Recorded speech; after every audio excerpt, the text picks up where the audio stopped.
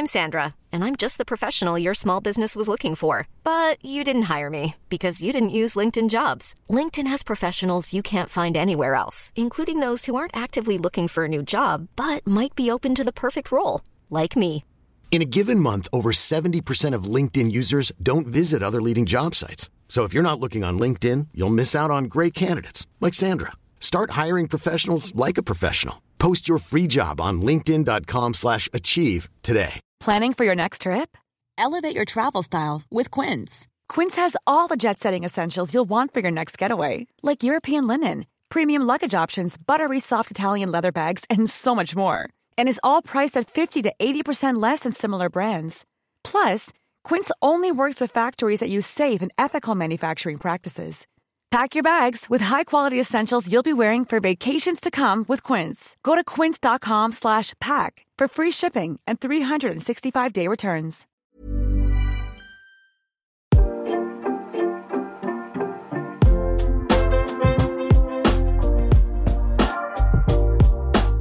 Hello and welcome to yet another Alex McCarthy's Wrestling Daily. But it is Friday Night Insight. That means not the regular roulette of co-hosts are by my side tonight. There is no Steph Chase. There's no SP3 and his dulcet tones, to be quite frank. And there is no Wonder Kid Louis Dangoor. But there is the Mastermind Champion himself. Celebrity edition, of course. Adam Pearson. How are you, my man? Good evening, good sir. Thank you very much for having me. Thank God it is Friday. I am very well, good sir. How are you? Yeah, I'm not too bad. Not too bad, my man. I mean, my work week is not over yet because Billy Joe Saunders and Canelo fight tomorrow, so I have to work through the night.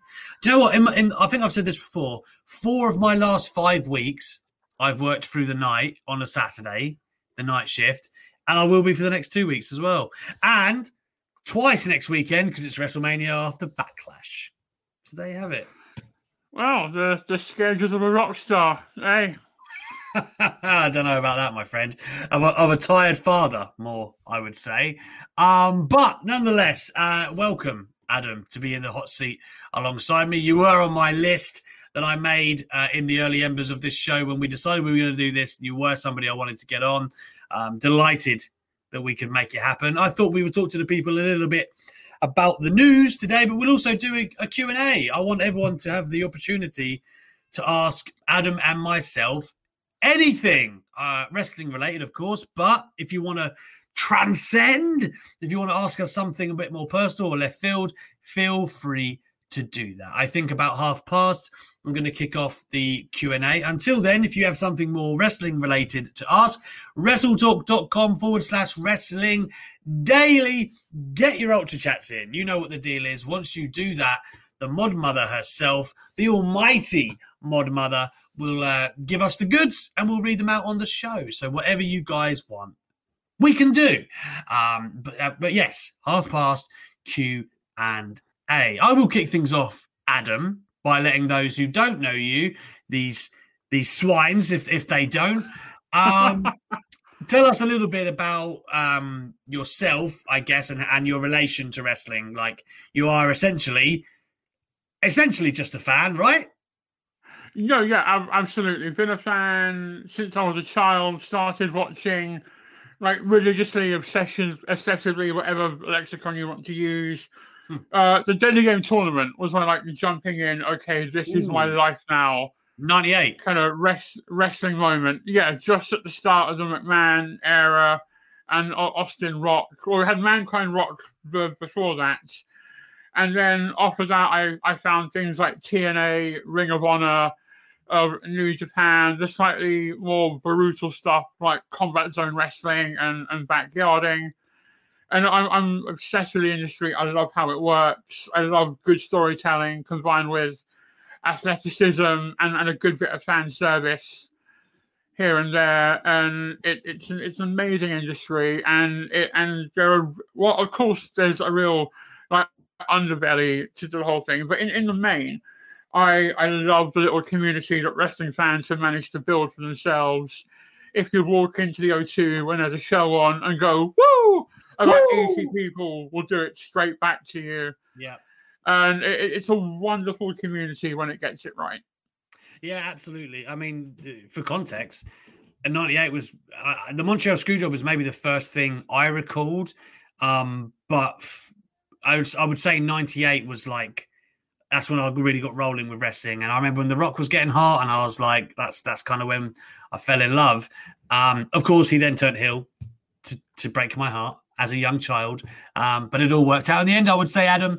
So yeah, you and I started around the same time, which is pretty cool.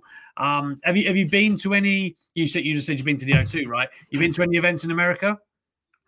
I haven't. I nearly did. I missed it by a day. One of my friends, Josh, works at the Staples Center, right, and does all the transport and stuff. And he's like, "Oh, I can get you in." And I was at a film festival at the time. I had something showing there. And I was flying home that same day, and I thought, can I really be that guy that misses this fight because he was watching wrestling? Do I really want to have that conversation with my parents or my girlfriend as to why I'm late home? I probably don't.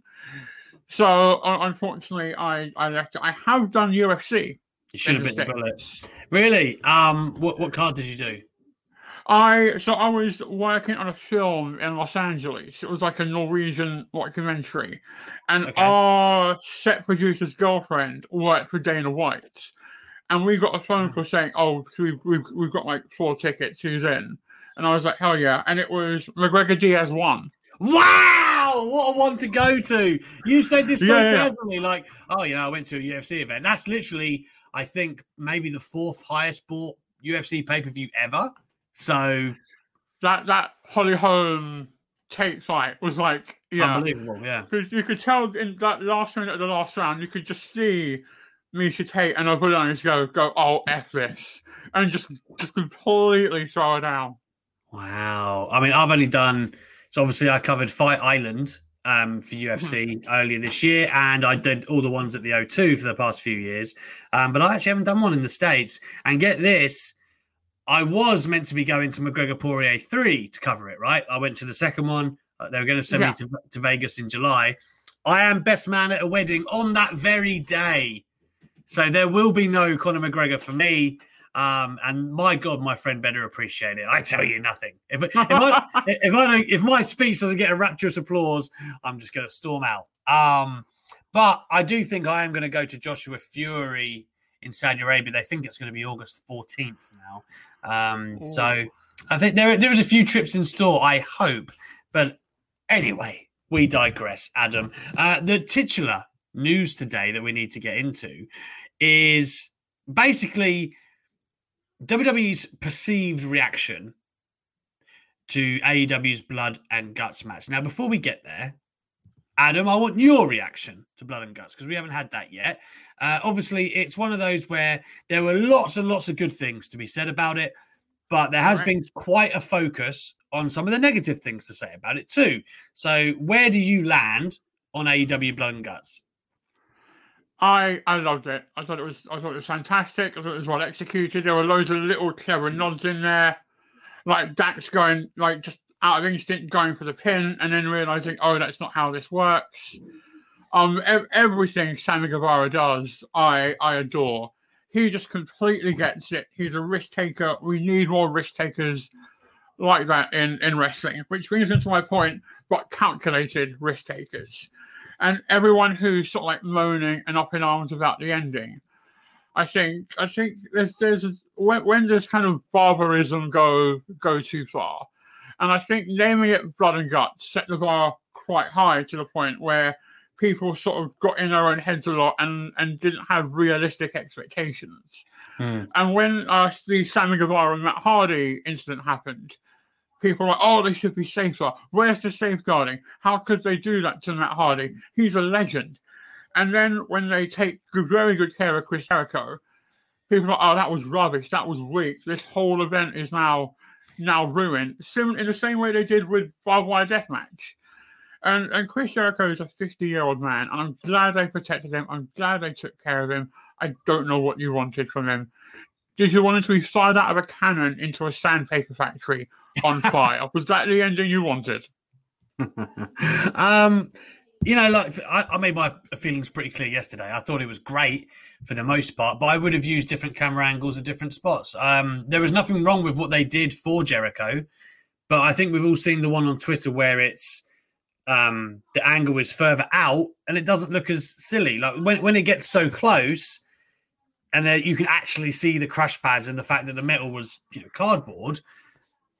I'm not saying I don't want them to do it. I'm just saying don't ruin the illusion per se, right? And I think if you were watching any major movie or show, and this is what it is, entertainment, and you were watching a big action sequence and you could, easily see where the stunt double lands or something, it would take you out of it a little bit, right? So I don't think that's a bad criticism to aim at them. I still think the action was great. I think they're still learning lessons all the time in that regard. But it's just unfortunate that, people are hung up on that part of it because it's basically just a mistake. They didn't, it's not as if they were looking for that to happen or trying to give the goose away or anything like that.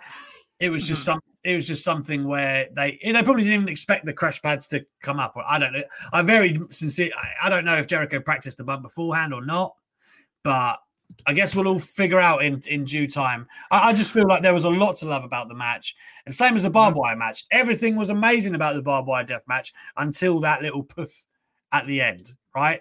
So I get it that people kind of focus on that. And the finish of a wrestling match is important. But to me, I didn't come away from Blood and Guts disappointed as a result.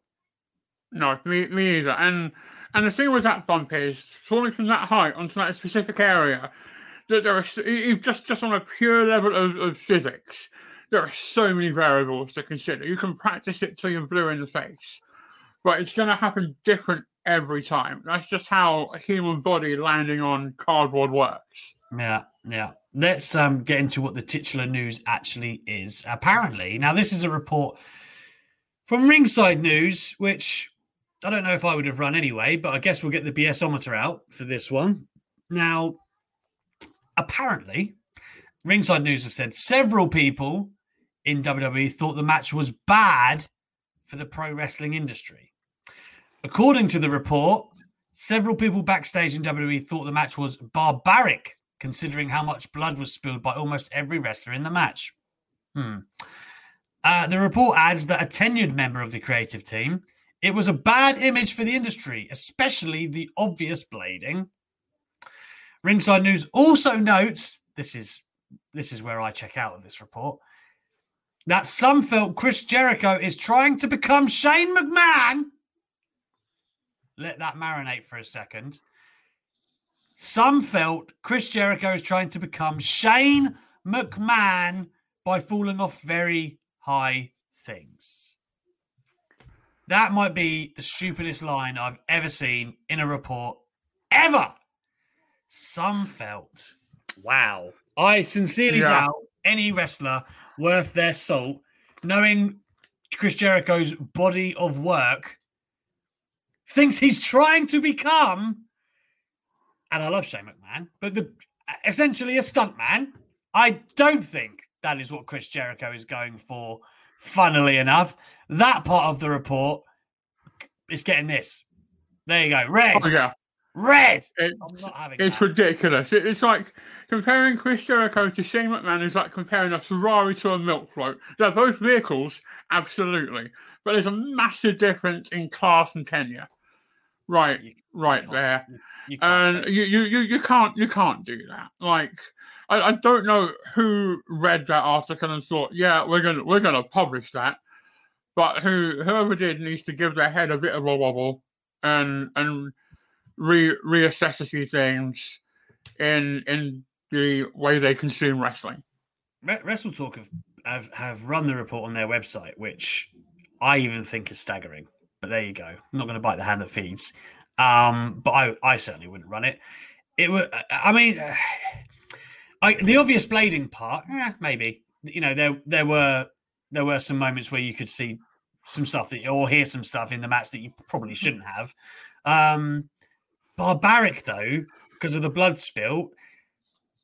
I mean, WWE have spilt a lot of blood down the years. I find that pretty hard to believe as well. You know, I mean, did any of them bleed as much as Roman did against Lesnar at 34? I don't think so. And if you go back and look at the what's left of the network, thank you, Peacock, there is a lot of blood being spilled, like kind of Guerrero, JBL from Judgment Day, John Cena, JBL, I quit, Guerrero, JBL, the bull rope match. Like, there's a long history of using blood in wrestling for dramatic effect. And so I think WWE hardly have clean hands in this conversation and in this debate. And AEW are filling the gap that they have left with their PG era products. Mm-hmm. And also, I think saying it gives a bad image to the industry insults the intelligence of the people who watch wrestling. Because we can separate like fiction from reality. No one watches Game of Thrones and think, "Oh, dragons are bastards, aren't they?" Kind of, it's all kind of swings and roundabouts, and those dragons and horses for courses. And there comes a point when you crap on your competition for the sake of crapping on your competition, and I think that's what this is. I liked it. I got no problem with it. No one's going to go and jump off a cage because they saw blood and guts on Wednesday. I honestly think that Ringside, I mean, I'm not their biggest fan anyway. They have got some stuff, right? But I feel like on this occasion, they're just trying to they think that will get a lot of traction. WWE react to this, blah, blah, blah. The contents of that report, I really find hard to believe. Again, could be wrong. I just find it very hard to believe. So I reckon one guy said one thing in a backstage meeting as like a passing comment, and it's been taken way out of proportion. I'd be surprised if it had a semblance of truth, but if it does, I'll eat my words. If somebody comes out, I would happily eat my words. Until then, no. What else have we got in the news? Have you seen what WrestleVotes have said about SummerSlam? Now, I don't think this is news that WWE are probably heading towards SummerSlam being a grand reopening of sorts. We do know that the lease on the Thunderdome, Adam, is up in the first week of August. Typically speaking, SummerSlam happens around the 20th, if not later, of August. It would make sense if on the road to SummerSlam, fans are back, then SummerSlam, big stadium. I could see it, given everything that's transpired. WrestleVotes have come out today, in fact, 4 hours ago, and said WWE is looking to have SummerSlam be the official kickoff as a return to touring. With that said, if things work out a certain way, the pay-per-view might be even earlier than usual this year. I've heard 3 to 4 locations are on the table, with one having better odds than the other, with a winky face. I'm assuming he means Vegas. I don't know.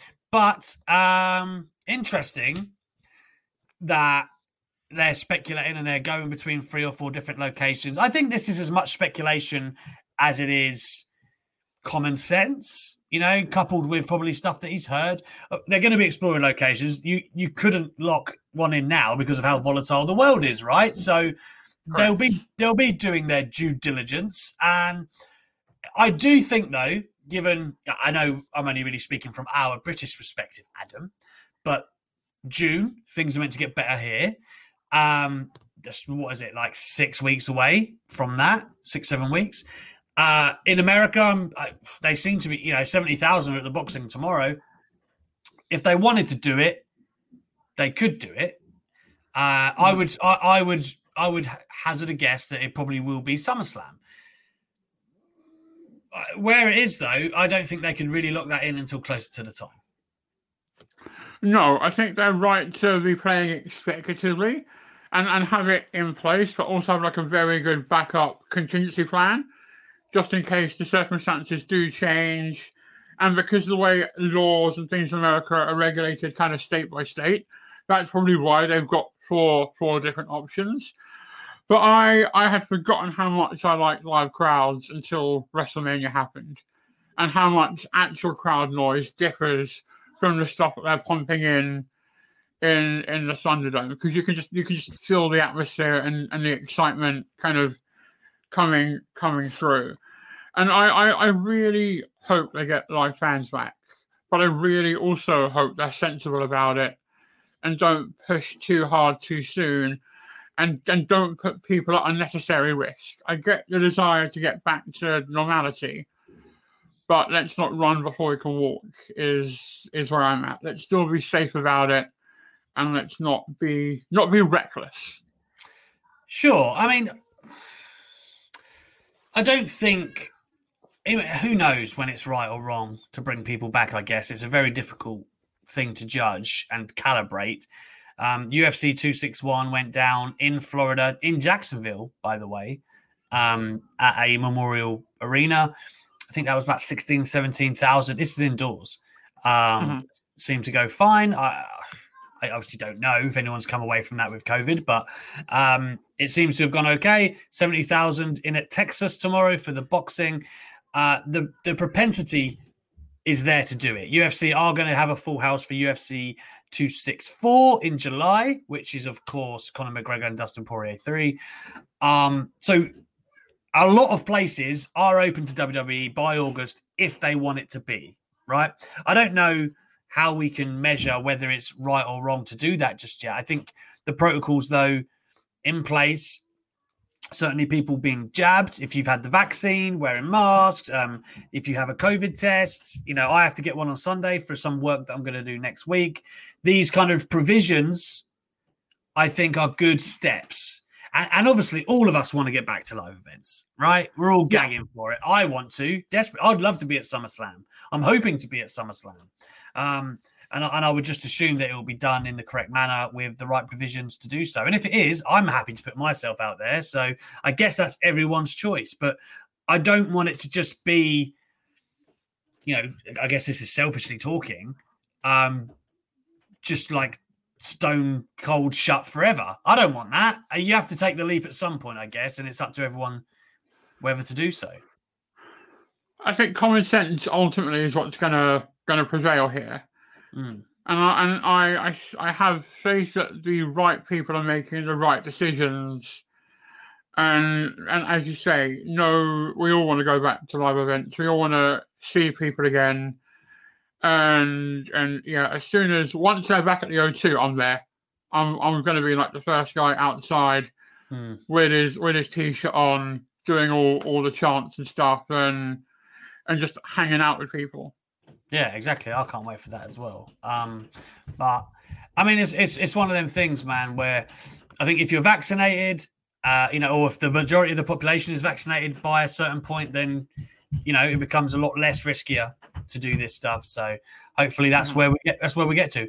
Obviously, the end goal for COVID, I guess, silly as it sounds, is that it will be like the flu one day, right? Where it's something that a lot of people can get, and it's whatever. But for the most part, you get vaccinated every year and we move on, I guess. That's all we get to. I mean, I think it was last week we went from it being a pandemic to just an infection in the UK, according to the metrics. And not to get overly political, I've been deeply impressed with our vaccination system here in the UK.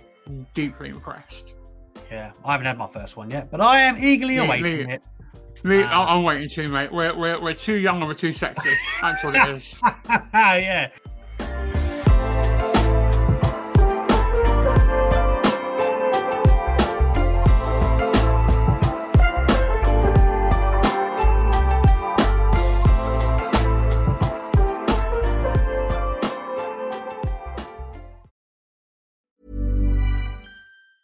I'm Sandra, and I'm just the professional your small business was looking for. But you didn't hire me because you didn't use LinkedIn Jobs. LinkedIn has professionals you can't find anywhere else, including those who aren't actively looking for a new job, but might be open to the perfect role, like me.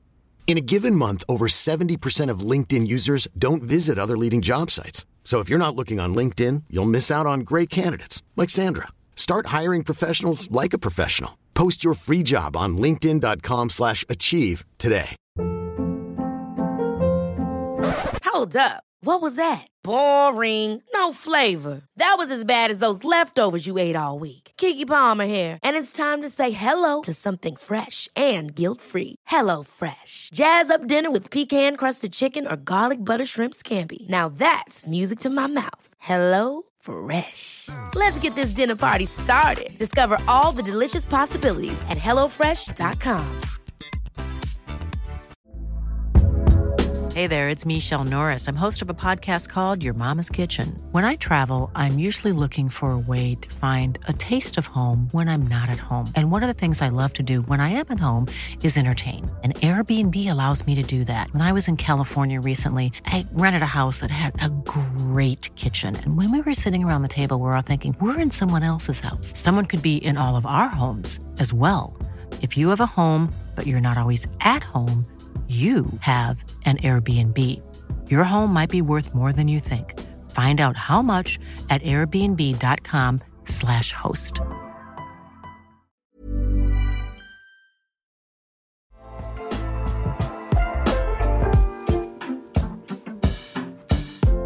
Five-minute warning, everybody. We are going to be doing a Q&A between myself and Adam in the live chat. Anything you guys want to ask us, wrestling related or not, get it in there. I will pick the best ones. We'll try and get through as many as possible. Whatever you want to know, let us know. So 30 minutes past is when you get the green light to go ahead and do that. Elsewhere in the news, I see Paul Heyman has been talking about Roman Reigns to Justin Barrasso, and he's actually been posting snippets of the interview on Twitter as well. Interesting nugget that I took from that was him talking about Roman Reigns ending up on the Mount Rushmore of WWE. He says, you know, when you think about a Stone Cold, you think about a Rock. Roman Reigns is going to have a career that supersedes all of them. Now, that's debatable. That's very debatable. And I don't mean I'm a big Roman Reigns fan. So are you. Show us, Adam. Show us how big of a fan you are. Acknowledge me. So I'm a huge fan. But in terms of like all-time greats, it's not so much to do with who you are.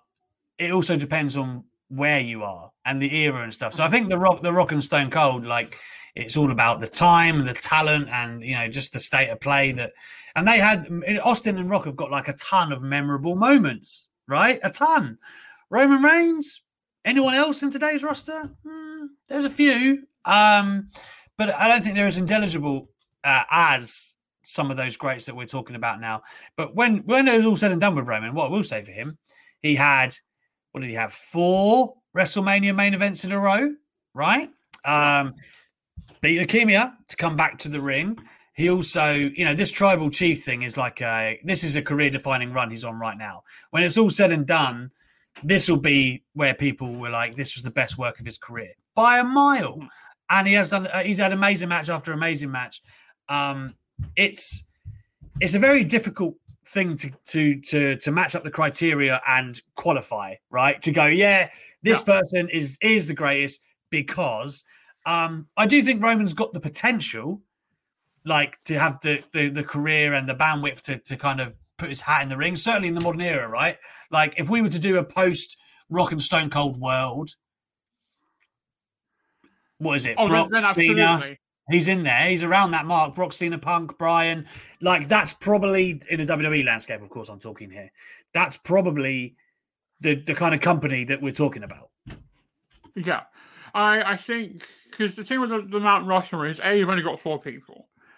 And people like The Rock and Stone Cold were the hottest acts when the industry was also at its hottest. Correct. The Monday Night Wars, 10 million people were watching wrestling. And it was this thing. It transcended sports entertainment, if you will, and just became a wider cultural phenomenon. It was and cool. That is incredibly, incredibly hard to compete with. Yeah, exactly. And so I think for his era, he is certainly up there. And I'm a huge, huge fan of the guy. His new work is stellar. That finish at WrestleMania, just no one saw it coming, and it properly legitimized him. And I remember watching the Wrestle Talk guys doing like the live watch along, and Lou were just like, "Oh my god, he's pinned them both," and just like this stunned. Okay, I guess he is the tribal chief, just washed over everyone. Yeah. And his current work is amazing, and having Heyman by his side is just the icing on the cake. I adore Paul Heyman. Yeah, me too. Me too. WrestleScope says Hogan's from the 80s, Undertaker 90s, 2000s, Rock, Stone Cold, Cena. That's your Mount Rushmore of WWE. Well, you got 5 there for starters, WrestleScope. But what I will say, so when I first broke into journalism, and I was just going along and interviewing people. I've said this before. I used to work for a site that was much more socially driven. So they wanted videos that were easy, that were fun to watch and stuff. It wasn't so much me asking detailed things about their wrestling careers. Obviously, one of the questions we used to ask was, what's your Mount Rushmore? And I vividly remember Seth Rollins, this is definitely his Mount Rushmore that he told me, and about 3 or 4 people on the same day said exactly the same. Hogan, Flair, Rock, Austin. That is the general consensus for greatest of all time. Now, when you think about how hot they were at their peaks, Flair Steamboat is probably one of the greatest rivalries ever. Rock Austin is one of the greatest rivalries ever. Hogan put WrestleMania on his back. Like there's big cases for all the guys. And for the others, you look at someone like a Cena. Yeah, but he was disliked for a vast majority of his career. I know we kind of came to appreciate him towards the end kind of thing, but he wasn't, I don't think Vince McMahon positioned him enough to be beloved like the others were on that list. The rest of them were beloved. We're talking about people who were the hottest of the hot, which is really rarefied air in professional wrestling. So I don't know, Adam, where you sit with it. I find it hard to argue with the 4 that I mentioned, even though I don't really want Hogan on mine. There's a long footnote at the end of Hogan's career now, a very long footnote that just makes it really hard to hold him in that high regard along with the other 3. But the other 3 are what are the difference between a fan going, that's my guy, and then going, that's the product. That's very interesting.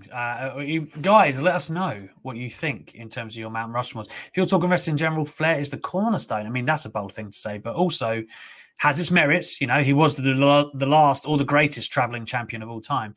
In WWE alone, Flair is 6. I don't know if Flair would even be 6 if it was just WWE. I'd probably have Undertaker ahead of him if it was just WWE. Which I know a lot of people be like, whoa, but how many of his 16 world titles came in WWE?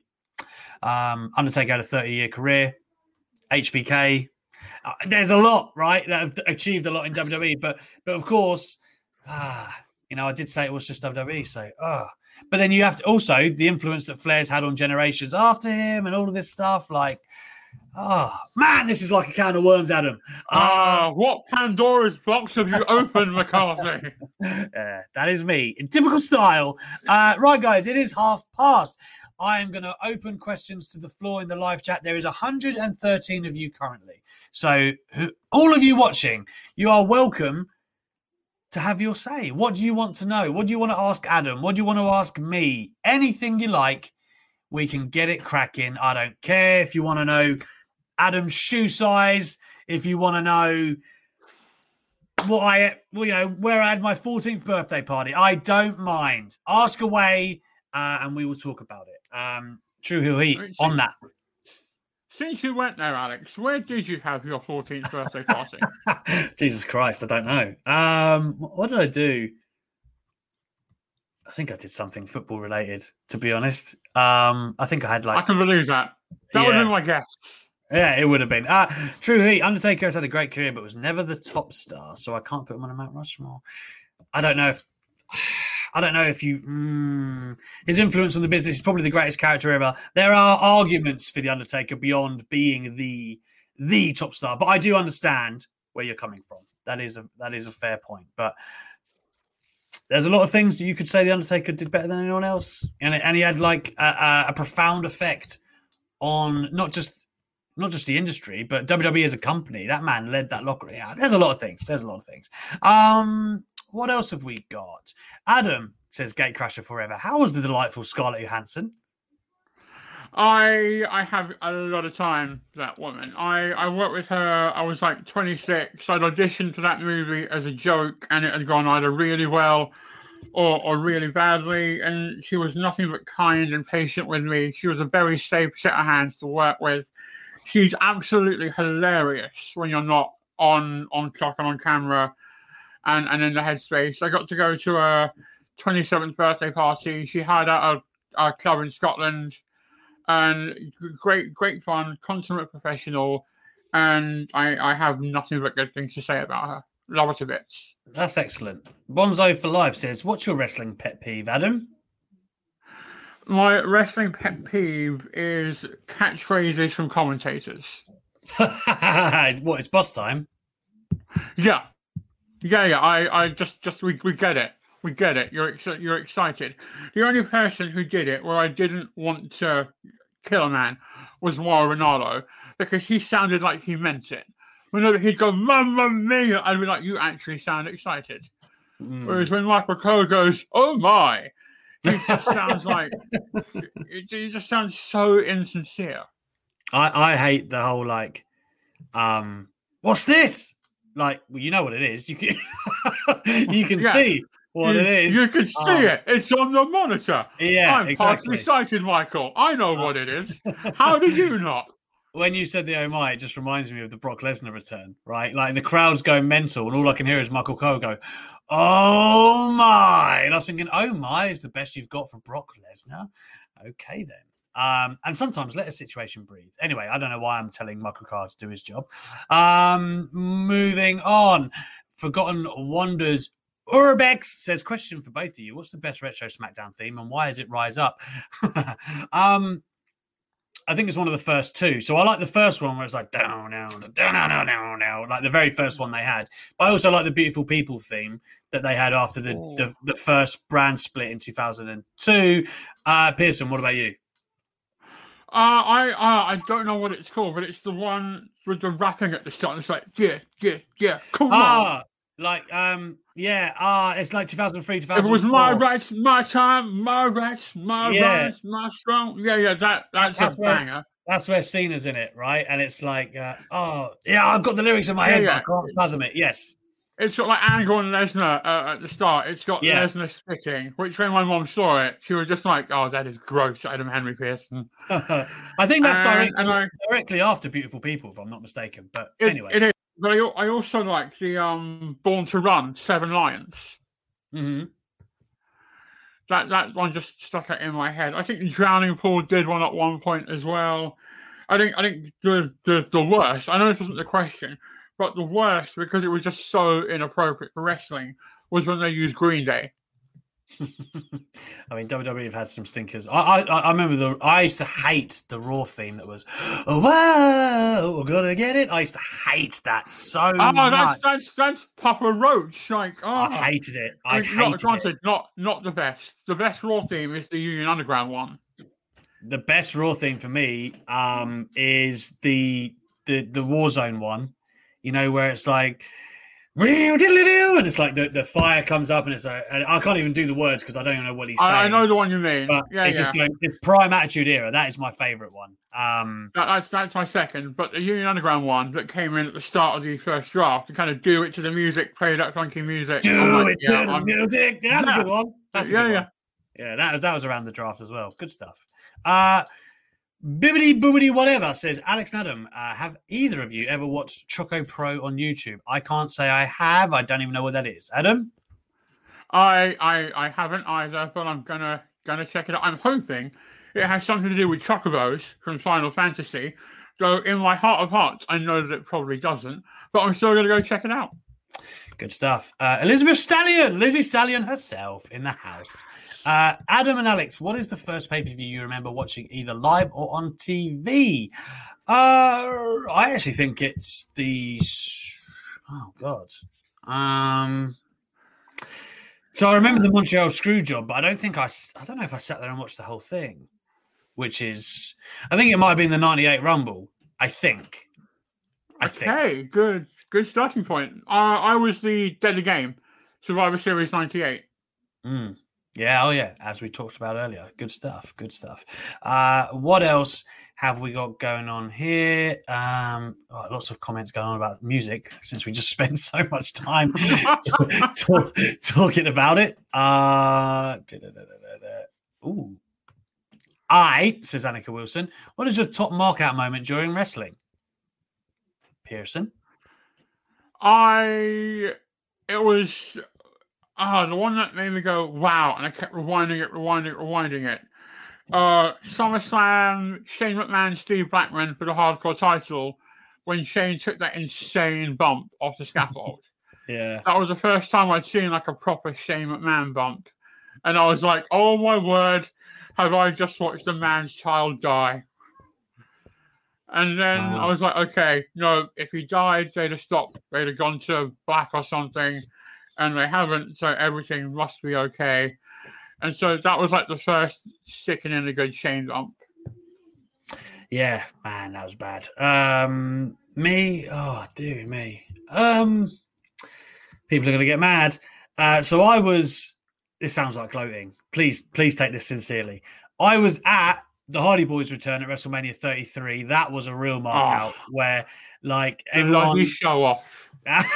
Everybody so annoyed at you right now, Alex. In the Orlando area, right? Like it'd been like the hot rumor, the Hardy Boys are going to come back, blah, blah, blah. But then they had the match with the Young Bucks the night before, Ring of Honor, and all of us are like, maybe they're not. And then I remember going in the Uber to get to the stadium, and there was a leaflet in the Uber that was like Hardy Boys signing today. It was like WrestleMania. Like 2:30, 3 p.m. And I thought, there's no way then. Like, they're not going to do that and be at WrestleMania, whatever. Because the show started at like, I don't know, 5:30, 6, something like that. And then when they came out, the universal reaction was ridiculous. Like, you had to be there to understand what I'm talking about, which Annika does understand what I'm talking about.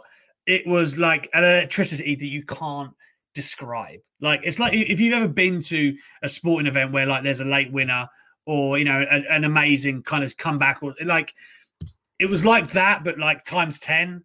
Like, that's why I love wrestling so much. Honestly, it's one of the main reasons I love wrestling, because you can't, those magical moments you can't physically replicate, right? And most of them that you remember as a kid are from home. But for this one, like, I'm in the stadium, like, people are crying and shit. Like, honestly, like, people you don't know are, like, turning around and hugging each other. And it's like, it was just pandemonium. I love those kind of moments. I mean, this amazing. Is years ago and a bit off topic. I was in a pub for the Rugby World Cup final the year we won it. And I've never been hugged by that many crying grown-ass men who I do not know in my life than that day. So I completely get the emotions that you're talking about, and it's beautiful and unnerving all at once.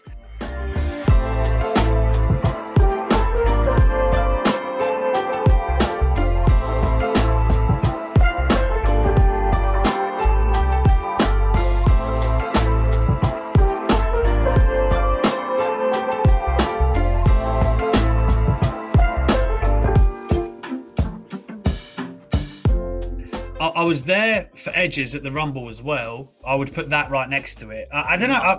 I think maybe they're different.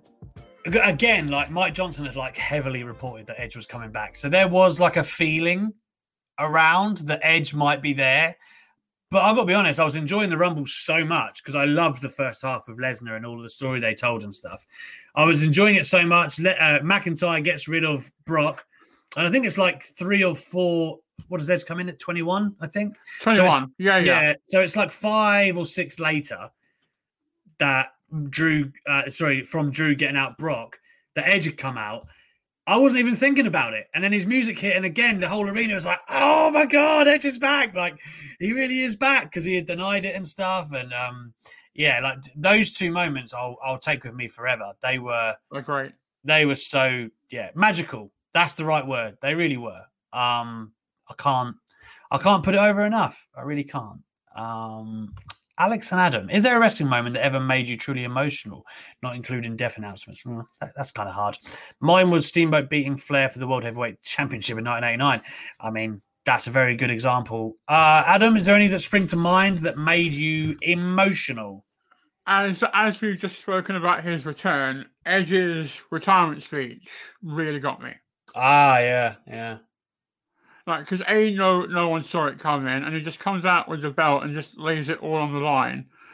And then, because he did that on Raw, and then he came out and did a thing on SmackDown, where he goes, all I want to do is have that pop one more time. So I'm going to go backstage, I'm going to play my music, and please just give me one last good send-off. And the crowd go nuts. And I'm like, because I was a huge Edge head at the time. And so for me, that was one. And also Brian's speech, where they let him go out and just gave him all that time to do his thing. Like, retirement speeches always get me. Yeah, so I was there for Paige's retirement in New Orleans. That sucked as well because you could tell she really didn't want to do it. But a lot of people in the crowd, like, giving her props, which felt really great because Paige is, we all know she's had such a difficult journey. The Daniel Bryan one, like, legitimately teared me up. And I think, if I'm not mistaken, and I'm not confusing retirement speeches here, there's a part in it where Bryan talks about, I believe it's his dad that's passed away. Yeah, I believe his dad passed away soon after he won the world title. Right, so he was like, saying, I remember there was some line in there about how his dad didn't get to see it, and like, yeah, daddy issues, I guess. It cut me up. I was like, oh man, that's rough. So obviously, like, I know you said take death announcements out of it and stuff, like Eddie, Owen Hart, the worst one. Yeah, all of those suck, obviously. But I think, actually watching where I actually got, because it's real, and that the Daniel Bryan one, that definitely got me. There you go. Yeah. Retirements suck. I would say as well, the last thing, and it's just reminded me, Nad saying this in the chat, watching that show, when they did the whole, there was a couple of moments actually that really kind of got me. Eric Rowan doing his thing, and like looking up Sky and like just seeing that big man cry the way he was crying was, oh yeah, that was rough. And also, yes, I was about to say, when they made him the TNT title for life, I went. Yes, like, that went. That made me go. That was, I thought it was beautiful the way they did it, but at the same time, I was just like, oh man. So again, by the way, that whole episode was supremely well done. I thought the Brody Lee tribute, but it was rough. I remember Eddie Kingston, that backstage Eddie Kingston speech. That got me as well. That whole show was a soul wound, and I'm just there watching it in like respectfully in tears, going, "Can we just have Orange Cassidy come out so we can all have a break and just believe in the world again?" Like it's mad as well. Like there are so many moments like that. But I remember waking up to the Brody Lee news. I just couldn't believe it. I was so stunned by it. Like it's one of those things that you don't cry when you first, I didn't know the man. I knew I had interviewed him and we DM'd a couple of times. I DM'd him when he won the TNT title, because like when we'd interviewed, he said that his son had been sleeping with the AEW title, and like there's kind of a cool back and forth there just because we're both dads. But I had no idea that he was sick, right? None at all. So when that news dropped, it was just stunning, really. Like it's still insane to think about now, but yeah, I had to Google and verify it just to make sure it wasn't like some kind of sick joke or sick hoax. And then you got to kind of let it sink in that you'd seen a man in the ring not but 3-4 weeks ago, and everything seemed completely fine, completely normal, for want of a better vernacular. And as you say, I don't have kids, so I don't have that kind of drop off that you would do. But yeah, it's always hard when you realize that your heroes are mortal. Yeah, it's weird. It's a tough one. This is a good point, guys, when we're entering the home stretch of Wrestling Daily. Remember to hit the thumbs up for this video. Give us that subscribe. Remember, when we get to 15K, it is War Games, and we will be taking on the Wrestle Talk Collective in all their glory. Ollie Davis, you've been warned. It's... as we enter it, we're welcoming more questions on the home straight that you might have for Adam or myself. Anything to be related, I don't mind. Whatever it may be. Until then, Adam, I'm going to ask you this. So, have you had any cool interactions with wrestlers? I have. After I won Celebrity Mastermind, I had those NXT UK guys get in touch. So I have a lot of good chats with Eddie Dennis and guys like that. Me and Baron Corbin are massive foodies, so we're forever tweeting about food, and he'll show a picture of a steak, and I'll tweet, I hope you're reverse searing that bad boy, and he'll just reply going, God damn right. I asked Adam Pearce if we could be similar name buddies, and he said yes. So that's a legal contract in my mind. And I've also they were doing a match in Lincoln for Fight Factory. My friend Dutch runs Fight Factory. Mm-hmm. So I've met, and this was before we know what we know now, Bram and Jimmy Havoc. Okay. And yeah. I found them both thoroughly charming and amicable when I met them. I'm good friends with Mr. Y. Here's why, Simon Miller. Yeah, Simon's a good egg. He really is. I met Jimmy. I interviewed him when he signed for AEW. I knew him before that, obviously.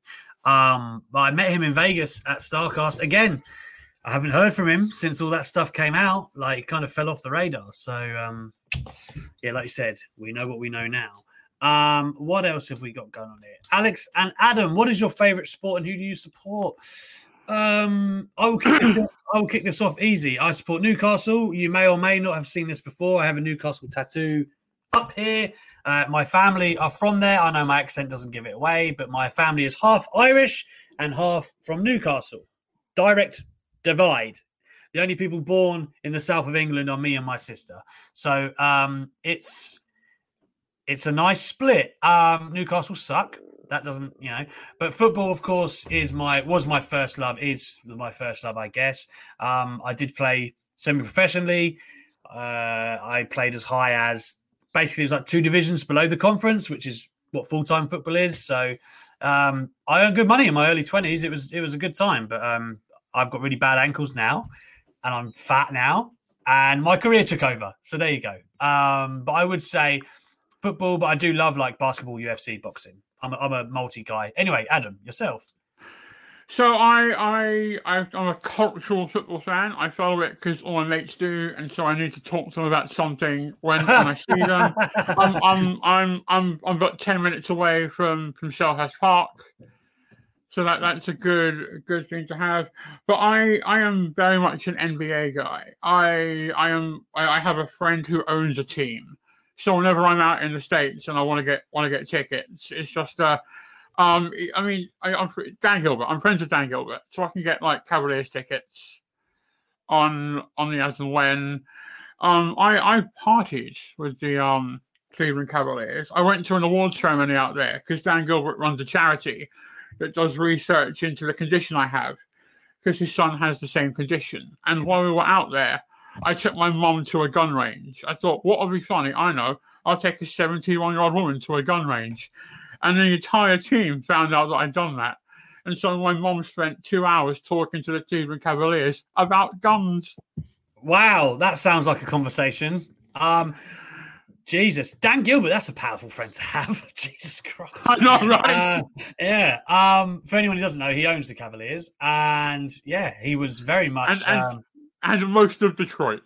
Yes, I was going to say, I only really got to know him when the Cavs won the NBA title. But I followed the Lakers, right? I've always been a Lakers fan since Kobe Bryant. Desperate to see him in the Staples Center. And so now life's a bit better because we've got LeBron, and unfortunately for Dan Gilbert. But Yeah, we won the title last year, but I haven't actually got out there to see them yet. I'd see the NBA when it comes over to the O2, but again, haven't had that for a while. I honestly thought someone was joking when Peter put this in the thing. I just looked up on my phone. Joe Willock, the goal machine. He can't stop. The man can't stop. Go on, the Mags. That's so weird because we've got like nothing to play for now because we're pretty much safe, and Leicester have got everything to play for. Oh well. Yes, as I said earlier, Annika, we do mean soccer. Indeed, it's football in the UK, of course. What else have we got going on here? John McNeil says, Alex, what's the update on Velveteen Dream? I could not tell you. Every time, I mean, he's still under contract with WWE, if that's what you're asking. But every time we press Triple H about this on media calls, boy, he's evasive. He just kind of goes like, oh, you know, I've answered this before. Nothing's changed. Well, we looked into it. Did you?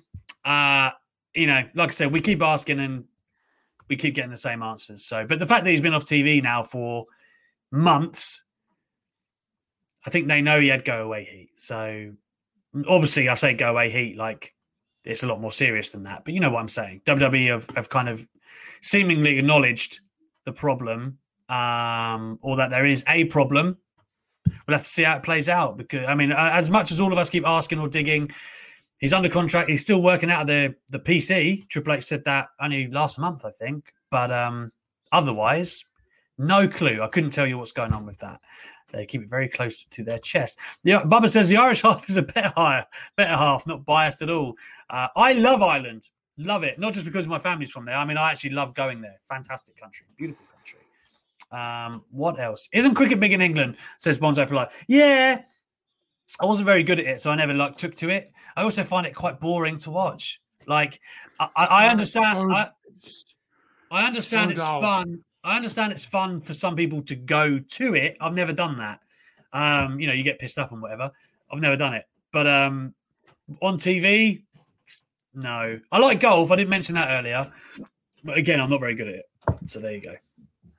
Do you know, I know what I'm going to start doing, and this might be a bit of a sick decision, like all things considered. One of my good friends is a Paralympian, Team GB Taekwondo, and he just casually said, "Oh, you should come down and do some training at some point." And like an idiot, I went, "Okay," and then he calls me today and goes, "Yeah, you start Tuesday," and now I'm like, "Oh, damn it, damn it!" I'm in the same shape as a bin liner full of bio yogurt. That's a good shape. It's a very good shape. Robert Staley says, what is the one show from before you were born, Jesus Christ, that you wish you could go back in time and watch in person? Oh, man. Probably something with Flair and Steamboat in the 80s. I was born in 88, so I would really like to have been at Bash in the Beach when the NWO was formed, but I was alive then. But it's before I was a fan, so it's very hard to say before I was a fan. I mean, before I was born. Because I'm like 1985, so I'm older than WrestleMania. Jesus Christ, I'm older than WrestleMania. Whoever asked that question, not a fan of you right now. You know, like probably like Mania 1, just to be there at like the apex of because that was the start of the transformation of the industry in like a really, really weird way. And I'd have been less than 1, so I'm gonna count that. I'm gonna redefine the question. That counts. Kishan says, favourite Natty match? I think Charlotte in NXT. I mean, it was a great match. And not because like Brett or Rick or anyone was involved, but it really made Charlotte like a lot. Really showed what the women could do. So I think that's probably the most significant one. I do love Natty though. I think she's a great, I know her gimmick now actually is to incorporate that she is the boat. I think out of any gender, she's had like the 7th most matches on TV in WWE history, something like that, maybe even more, maybe 5th, which is incredible. Love Natty. She's super nice as well. So nice. What about you, Ads? I was a huge fan of that match as well. And I'm so glad to hear that she's nice. I always hate it when you meet your idols and they're a little bit prickly and a little bit standoffish. I've met some people whose work I've liked, not in wrestling, just outside of wrestling. And then I've met them and I've been like, well, guess I don't like you anymore. So, yeah. That's how it goes. John McNeil says, would you rather take a shoot punch from Lesnar or a chop from Walter? Chop. I think. Yep. Chop. Has to be the chop. A shoot. I mean, a shoot punch. I don't want that in the face from Lesnar. I open the nose. Although he might straighten my nose up. I don't know. I could do with it, I think. But even the chop would be rough, because I've heard a story on the Wrestle podcast that Luke wanted to take a chop from Walter as a punishment at Wrestling MediaCon in Manchester, and Health and Safety were just like, no, your heart will stop. Like, it will kill. It will literally kill you. Internal damage. It's funny what you said, by the way, about meeting some wrestlers. Like, I've met some heels in person that are just like the loveliest, nicest people in the world. It's just weird how people are. Normally, though, when I meet them, they're on their best behaviour because it's in their interest, right? So yeah, well, I remember Steph saying, "Look, Baron Corbin is thoroughly charming in real life." He is. He really is. I like him anyway, but he gets a lot of crap, obviously. Matty, Alex, who's your favourite pig from Peppa Pig? Daddy Pig, all day. It's got to be Daddy Pig. It's not Peppa. Anyone who picks Peppa is mental. No, Adam, get out. It's called Peppa Pig for a reason. She's a bad heel. A real bad heel. Louis says Walter was one of the nicest wrestlers I've met. Yeah, me too, actually. I had him the day of NXT UK Cardiff takeover. I also spoke to him, when they started doing stuff at the BT Studios, they let us in to take a tour, and I interviewed him there as well. Super nice bloke. Supports Schalke, Adam. Did you know this? No. He's a Schalke fan. Good. Yeah, he likes his football. He really does. Good for him. Got off to try, and so does Walter, apparently. Dion Stewart says, should Ali get the briefcase? I would not be against it at all if that happened. I think I've said this before. I wanted it to be Samoa Joe before it got released. I had to change course there. I want it to be Sonya Deville for the women, and I'm slowly believing that it could happen with this Charlotte Flair alliance. For the men, do I believe WWE would pull the trigger on Ali if he had it? That's my issue with that. I'm just trying to think who could really do with getting to that next level. Like, is it a debutant? Yeah, I mean, I put it on Ricochet. Yeah, but I would. But the same rule applies to Ali. Would they go all in? And I'm still stunned how you mess up Ricochet. The man can do a backflip from sitting down. How did you mess that up so badly? I thought NXT used him perfectly, if I'm honest. Yeah, he was great. He had that initial feud with the guy that Triple H won't talk about. And then that Adam Cole match. Oh. Amazing. Matty, in the Ultra Chats, has come through and said, hey, Alex and Adam, how are you?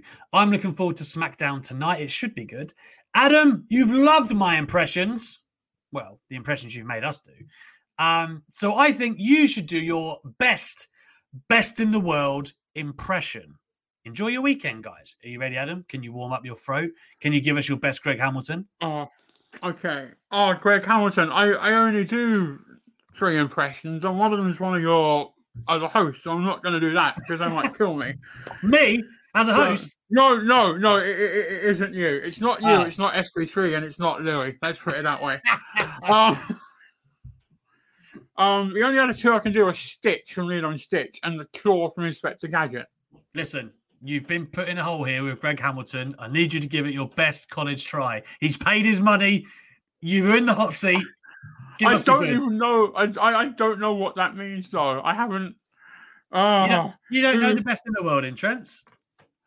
Oh, yes, that's absolutely. Okay. Yeah. Okay, now I'm tracking. Sorry, it's been a long Friday. I had a 4-hour Zoom meeting that could have been an email.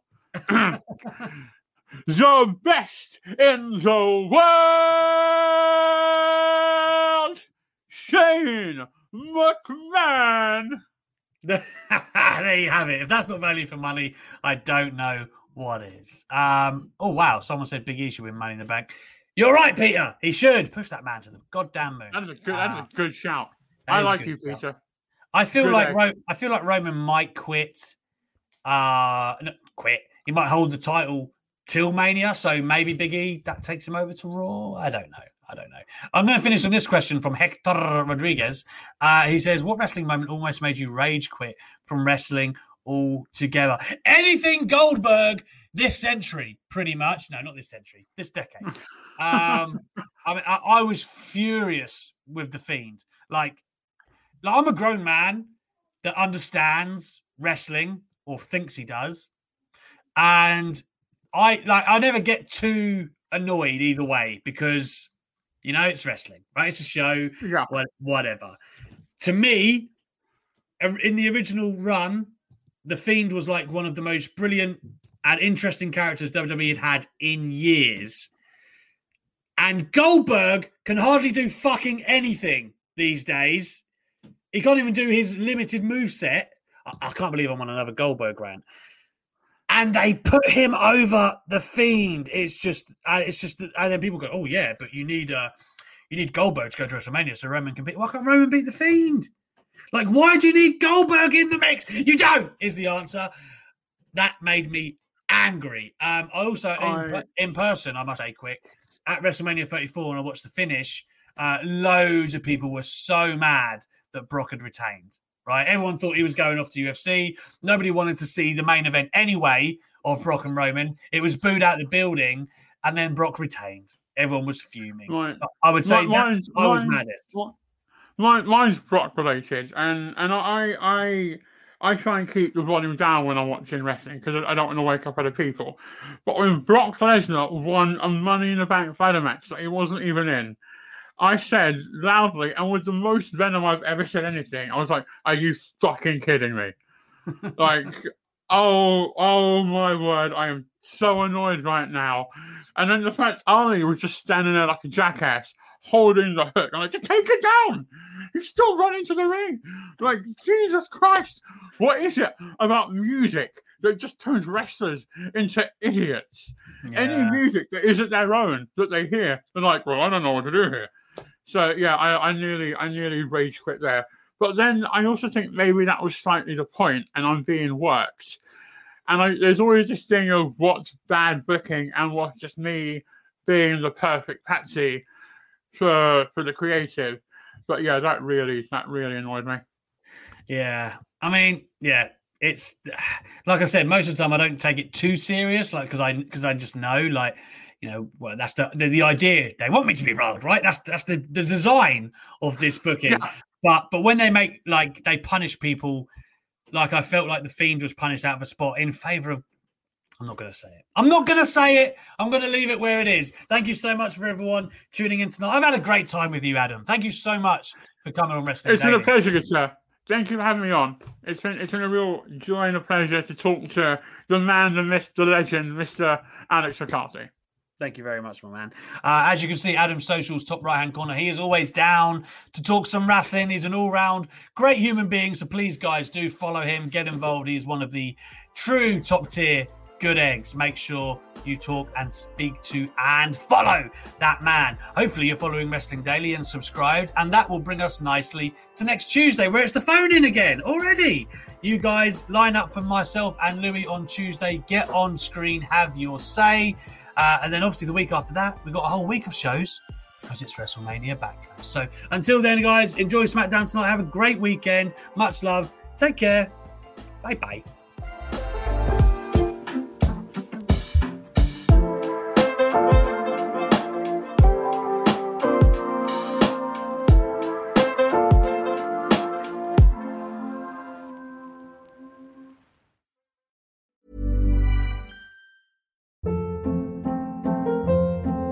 Hold up. What was that? Boring. No flavor. That was as bad as those leftovers you ate all week. Keke Palmer here. And it's time to say hello to something fresh and guilt-free. Hello Fresh. Jazz up dinner with pecan-crusted chicken or garlic butter shrimp scampi. Now that's music to my mouth. Hello Fresh. Let's get this dinner party started. Discover all the delicious possibilities at HelloFresh.com.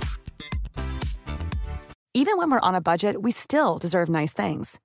Quince is a place to scoop up stunning high-end goods for 50 to 80% less than similar brands. They have buttery soft cashmere sweaters starting at $50, luxurious Italian leather bags, and so much more. Plus, Quince only works with factories that use safe, ethical, and responsible manufacturing. Get the high-end goods you'll love without the high price tag with Quince. Go to quince.com/style for free shipping and 365-day returns.